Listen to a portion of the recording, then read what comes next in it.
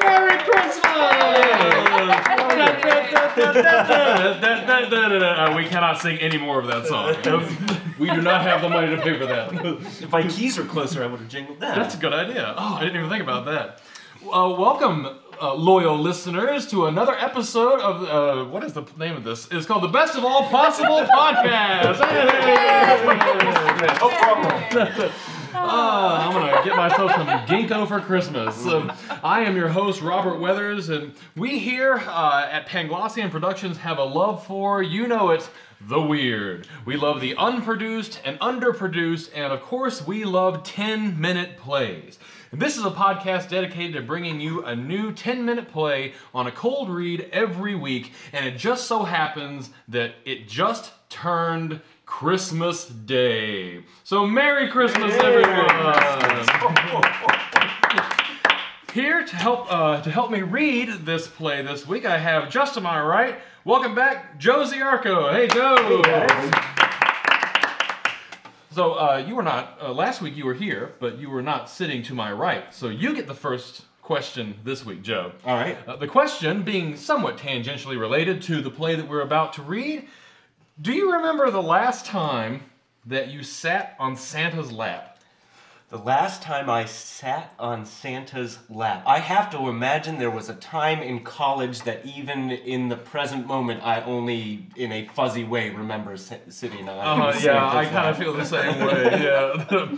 I don't really remember sitting on Santa's lap ever at all outside of my youth, but there's no way that it didn't happen at some college party. I will say we did one year, my sophomore year, we found a giant wreath, like 5-foot tall wreath. And now, this was outside near a dumpster. We thought they were getting rid of it. So we went around to the different dorms and sang carols. And I had the Santa hat on.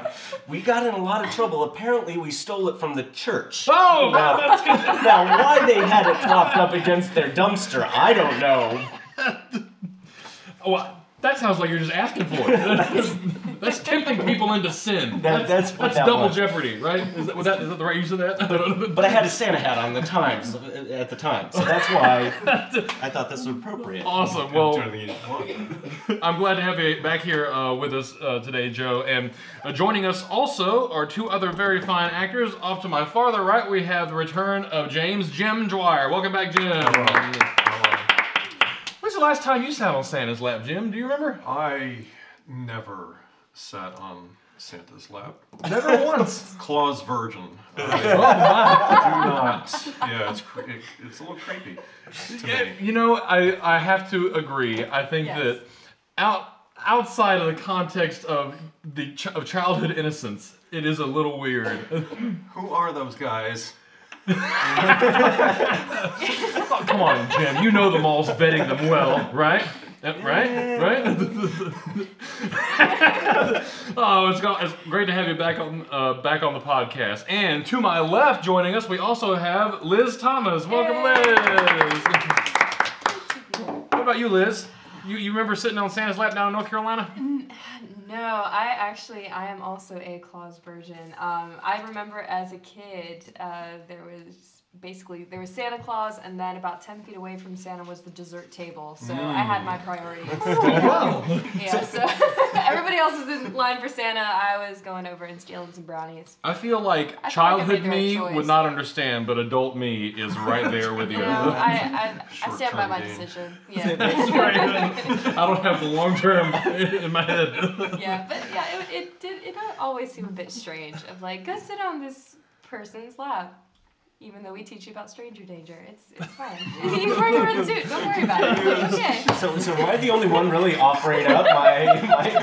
You know, I will say, adulthood. I made up for everybody else here. Well, I don't remember in my adulthood sitting on Santa's lap, but there is a photo of me at Busch Gardens 2 years ago sitting on the Easter Bunny's lap. And that's probably less creepy because his entire head was covered, so I have no idea what was going on under there. It's like And that should have been saved for the Easter episode, though. You're right, but this is just to say, I know that on you who are listening at home can't see this, but I'm a 300-pound man. So chances are pretty good that if he was doing anything under there, it was wincing. Anyway, so we're gonna read a play. How's that sound? The play that we're gonna read this week on this very fine Christmas day is Psycho Santa. But it's actually Psycho Santa, because there's a question mark, as you can see at the end of it, by Vivian C. Lerman. And you guys are going to help me read this today. So for those of you who are listening at home, this is a cold read. The actors have not seen this script before. They don't even know who they're going to play, or rather they didn't before they just saw their script a moment ago. But for you at home listening, Joe, would you be so kind as to please read... It's Saul, right? Yes. Yes, Saul. Yes, Saul Rosenblum. He's described as a patient dressed in a Santa suit. Jim, would you please read Dr. K? Okay. That's wonderful. He's described as middle-aged or older. And Liz, will you please read Dr. Ramos, female, any age? I am timeless. Yes, you are. Okay. The setting is a doctor's office in the psychiatric clinic. The time is Christmas Eve. I will read the stage directions. Ladies and gentlemen, Psycho Santa. The setting, a doctor's office, featuring a small sofa, side chair, and a small table. At the rise, Saul Rosenblum, dressed in a Santa suit, sits on the sofa. Dr. K rushes in, spies Saul, looks startled. I wasn't expecting to find a patient in here. Who are you? That should be obvious. Yes, you're wearing a Santa suit. What's your name? And when you're not playing Santa? Playing? Oh, I use Saul Rosenblum, an alias, like Superman and Clark Kent. You're new here. I haven't seen you at the clinic before. Seen me? I've been around here for years. I practically live here. I'm Dr. K. Where's Dr. Ramos? An emergency. She's tracking down an escapee from the 3rd floor. How can I help you? I'm having an identity crisis. It's making me crazy. Here at the clinic, we don't like the word crazy. We like the word conflicted. Yes, I'm conflicted. You are Saul Rosenblum. You're an actor dressed up as Santa, an actor playing a role. When the play is over, you strike the set. Do you call Christmas a play? Your role is playing Santa. You're paid to play, to entertain. I'm not playing. How long have you been engaged in your Santa position? Since the 14th century. So you also go by the alias of Old Saint Nick. Times change. The name Santa suits me. Yes, one must keep with the times. What do you do after Christmas? I suffer from OSAD, off-season anxiety depression. Ah, I understand. Post-holidays are hard for many people. But we eventually return to the normalcy of our lives. Normalcy. What is your off-season occupation? Supervisor. Very good. Excellent. As Dr. Ramos would say, we have now touched down in reality land. Of course. I supervise the elves at the North Pole. Mr. Rosenblum, you have identified your problem as an identity crisis. I'm tired of pretending. Superb. That's the first step. Recognizing that you're delusional. Coming to terms with your misplaced identity. So I should sack the Saul Act. No, the Santa charade. Have you considered, perhaps, the roots of your conflicted reality? You sound like Dr. Ramos. It comes from years of working closely with her. Have you considered a need to culturally divest yourself from your childhood Christmas experience? What experience? You need to feel connected to the social norms of the season. What kind of question is that?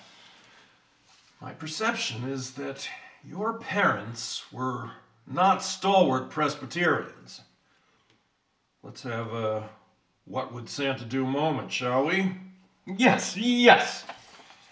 Let's say your parents were called Benny and Edie Weinstock. And they didn't celebrate Christmas in their house. No tree, no presents, no nothing. Makes my heart ache.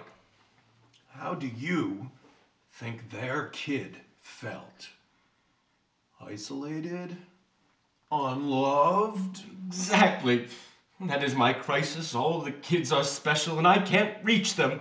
How would that make you feel if you were Santa? I've never pondered the question. Marginalized is the operative word here. So let me get hypothetical. The spirit of Christmas is giving. And some kids get to feel that spirit and some kids don't. What does that say about Santa and the spirit of Christmas? Well, I'm some kind of schmuck, right? I talk the talk, but I don't walk the walk. The guy who promises but can't deliver. Rosenblum, you're being too hard on yourself. Indeed, every child deserves to feel the magic, but there is your answer. Your childhood memories of feeling excluded have found a perfect outlet in being a department store Santa. Not. Not what? I am Santa. You have a big heart, great guilt, and a reality-based sense of rejection, Mr. Rosenblum. I'm sorry, but I need to cut our session short. It's Christmas Eve, after all. A sense of rejection. I am Santa and I am loved. Dr. K ushers him out the exit. You are loved. Good night, Mr. Rosenblum, and Merry Christmas. Dr. K returns to his chair, fumbles in his pocket, extracts a cell phone, and punches in a number. My phone. Gotta call Kraus. Kraus. It's Kris Kringle here. Look, we've got to change our loadout and take off schedule for tonight and rework our drop-off coordinates and... Dr. Ramos bursts through the door. Here you are, Mr. Weinstock. We were also worried about you. If you continue to be our third-floor escape artist, there will be consequences. Dr. Ramos, you just missed him, the Santa imposter. Let's go back home to the third floor. You don't want to miss the party. Party? It's Christmas Eve, your favorite time of the year. Will there be presents for everybody? Of course, Mr. Weinstock. Of course. Dr. Ramos gently leads him off stage. The end. Alright,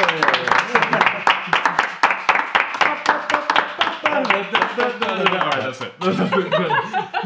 Alright, thanks everybody for joining in the read of Psycho Santa.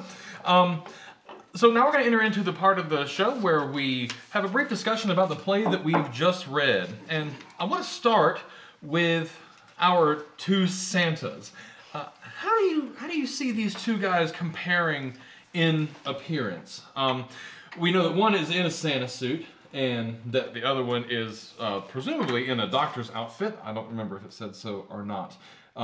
But how do you envision them embodying Kris Kringle in their respective ways? I'll start with you, Joe. I think with something like this, you kind of go one of two ways. You either steer into the Santa likeness or you steer harshly against the Santa likeness. Or maybe not harshly against it, but if the initial image you're trying to convey is that Saul is the mental patient, then having him clearly have a fake beard on and maybe being a little bit scrawnier might be a way to go, as opposed to having him look exactly like it. I don't know. What do you think, Jim? I'm trying to figure out who Saul is. Could be the real Santa. Dr. K clearly not. I suppose. So he could be scrawny and obvious fraud. Or you could have them both round and jolly and mirroring each other. I wonder if maybe we have this sort of Tim Allen Santa Claus thing going on where he is transforming into Santa Claus, getting, being, it is Christmas Eve in the play here, so he's getting into his old saint nakedness, if you will. I'm not gonna lie, I was watching that movie last night. It is difficult for me to divorce what's going on right here. I'm so glad that happened. What do you think? What do you think, Liz, coming in or seeing this on the outside? How would you, in your director's eye, pit these two against each other, either indifference or a likeness? Yeah, I mean, I think it would be interesting to have one that, like Joe was saying, is clearly not Santa.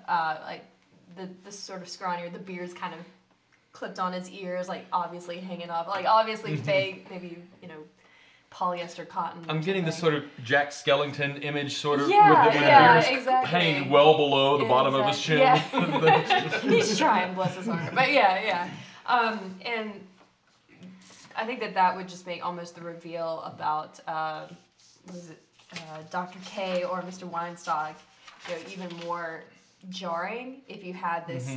Oh well, obviously he's not Santa, so that more clearly puts Dr. K in the doctor as it were position. So then that reveal could be pretty shocking at the end of like, oh wait a minute, he's Kris Kringle too. Now I don't know what to believe. Right. Do I even believe it? Yeah. So I think it'd be interesting. Is there? Oh, sorry. Were you gonna say something, Joe? I just enjoy this face-off take, or this Fight Club take of, or face-off take of both on Christmas. So sorry. You know where I thought it was going?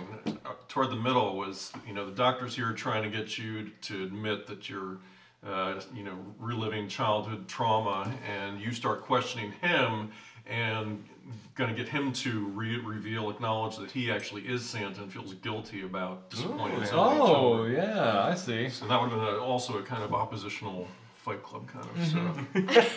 I wonder too if at some point it's on. I mean, if he is wearing the fake beard, as it were, if he was wearing like the Santa hat and Santa suit, if maybe like the coat of the Santa suit comes off and Dr. K takes it, the hat comes off and Dr. K takes it, as though he's like trying to help saw through it when in reality he's like, yeah, I'm going to I take like this that. and I'm going to. That ties into the next question that I have, because I feel like in reading this that after Saul exits and Dr. K has this minute to himself, that he has to go through some kind of transition before he really starts talking on that phone.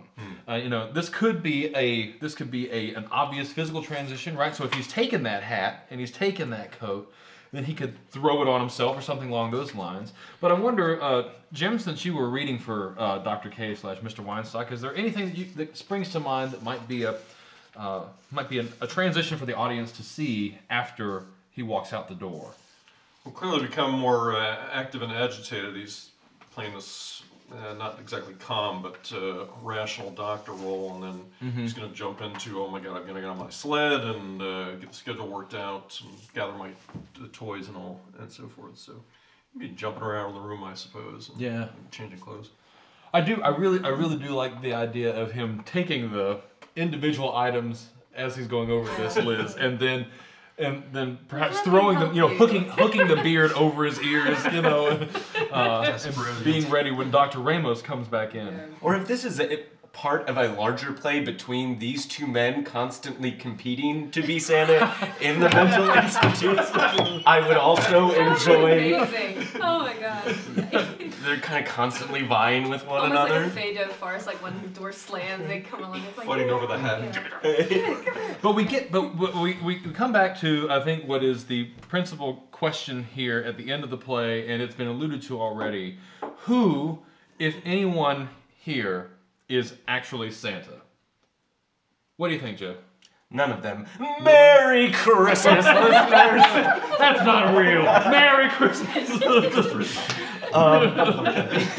Santa's in our hearts, kids. Santa is in our hearts. We're all Santa. The No, spirit of Santa. I don't know. I think it's a tough call on this one. Obviously, my heart is kind of in Saul being the real one, but That kind of takes the initial cold read commitment of what I'm doing with how Sure. I'm reading it versus otherwise. Anything different any choices you make different on a second round? Oh, absolutely. Especially with the name, because the first thing that jumps out is you're playing Santa, but you have this very, seemingly stereotypical Jewish name. So what is that trying to say? Do you steer into that? Is that kind of the joke? I think that would be a very interesting thing to see a very Jewish Santa and still have him be the real one at the conclusion of it. Dr. K is Mr. Weinstein. Yeah. Yes, and we see that being the name that he drops. He projects onto Saul earlier on. Yeah, I think it's pretty clear, in looking back on it, and when we're outside of that moment, that he's talking about his parents. Dr. K is talking about his parents and missing all of that. So he's talking about Saul having missed out on this in his childhood and projecting that onto his present, but in reality, that's what's going on here. So I think my vote would be, if one of these is actually Santa, then it's going to be Saul. Yeah, especially since with the setup of a psychiatrist's office and the lines at the beginning, you can have a man who looks or sounds like Santa because you have the set and the first few lines telling you that, oh, this is what's really going on, to kind of show you, throw you off on that red herring. But again, I'm kind of biased in that opinion. Great. Well, I want to thank y'all for joining us this week and reading Psycho Santa. We want to make sure that we thank Vivian C. Lerman for her awesome play. Thank you very much, Vivian. And of course, we want to thank Lauren Watkins and Zodiac Productions, our sound technician. Thank you, Lauren. Make sure that you hit that subscribe button so you get a brand new play every week at 12:01 a.m. on Monday, just like it is today on this Christmas Monday. And if you have the time, we sure would appreciate it if you left us a review on iTunes. You can also listen to us on Podbean if you would prefer. We hope that you will, and we'll listen to you. No, you'll listen to us next time. Thanks for joining us. Bye, everybody. Bye. Merry Christmas.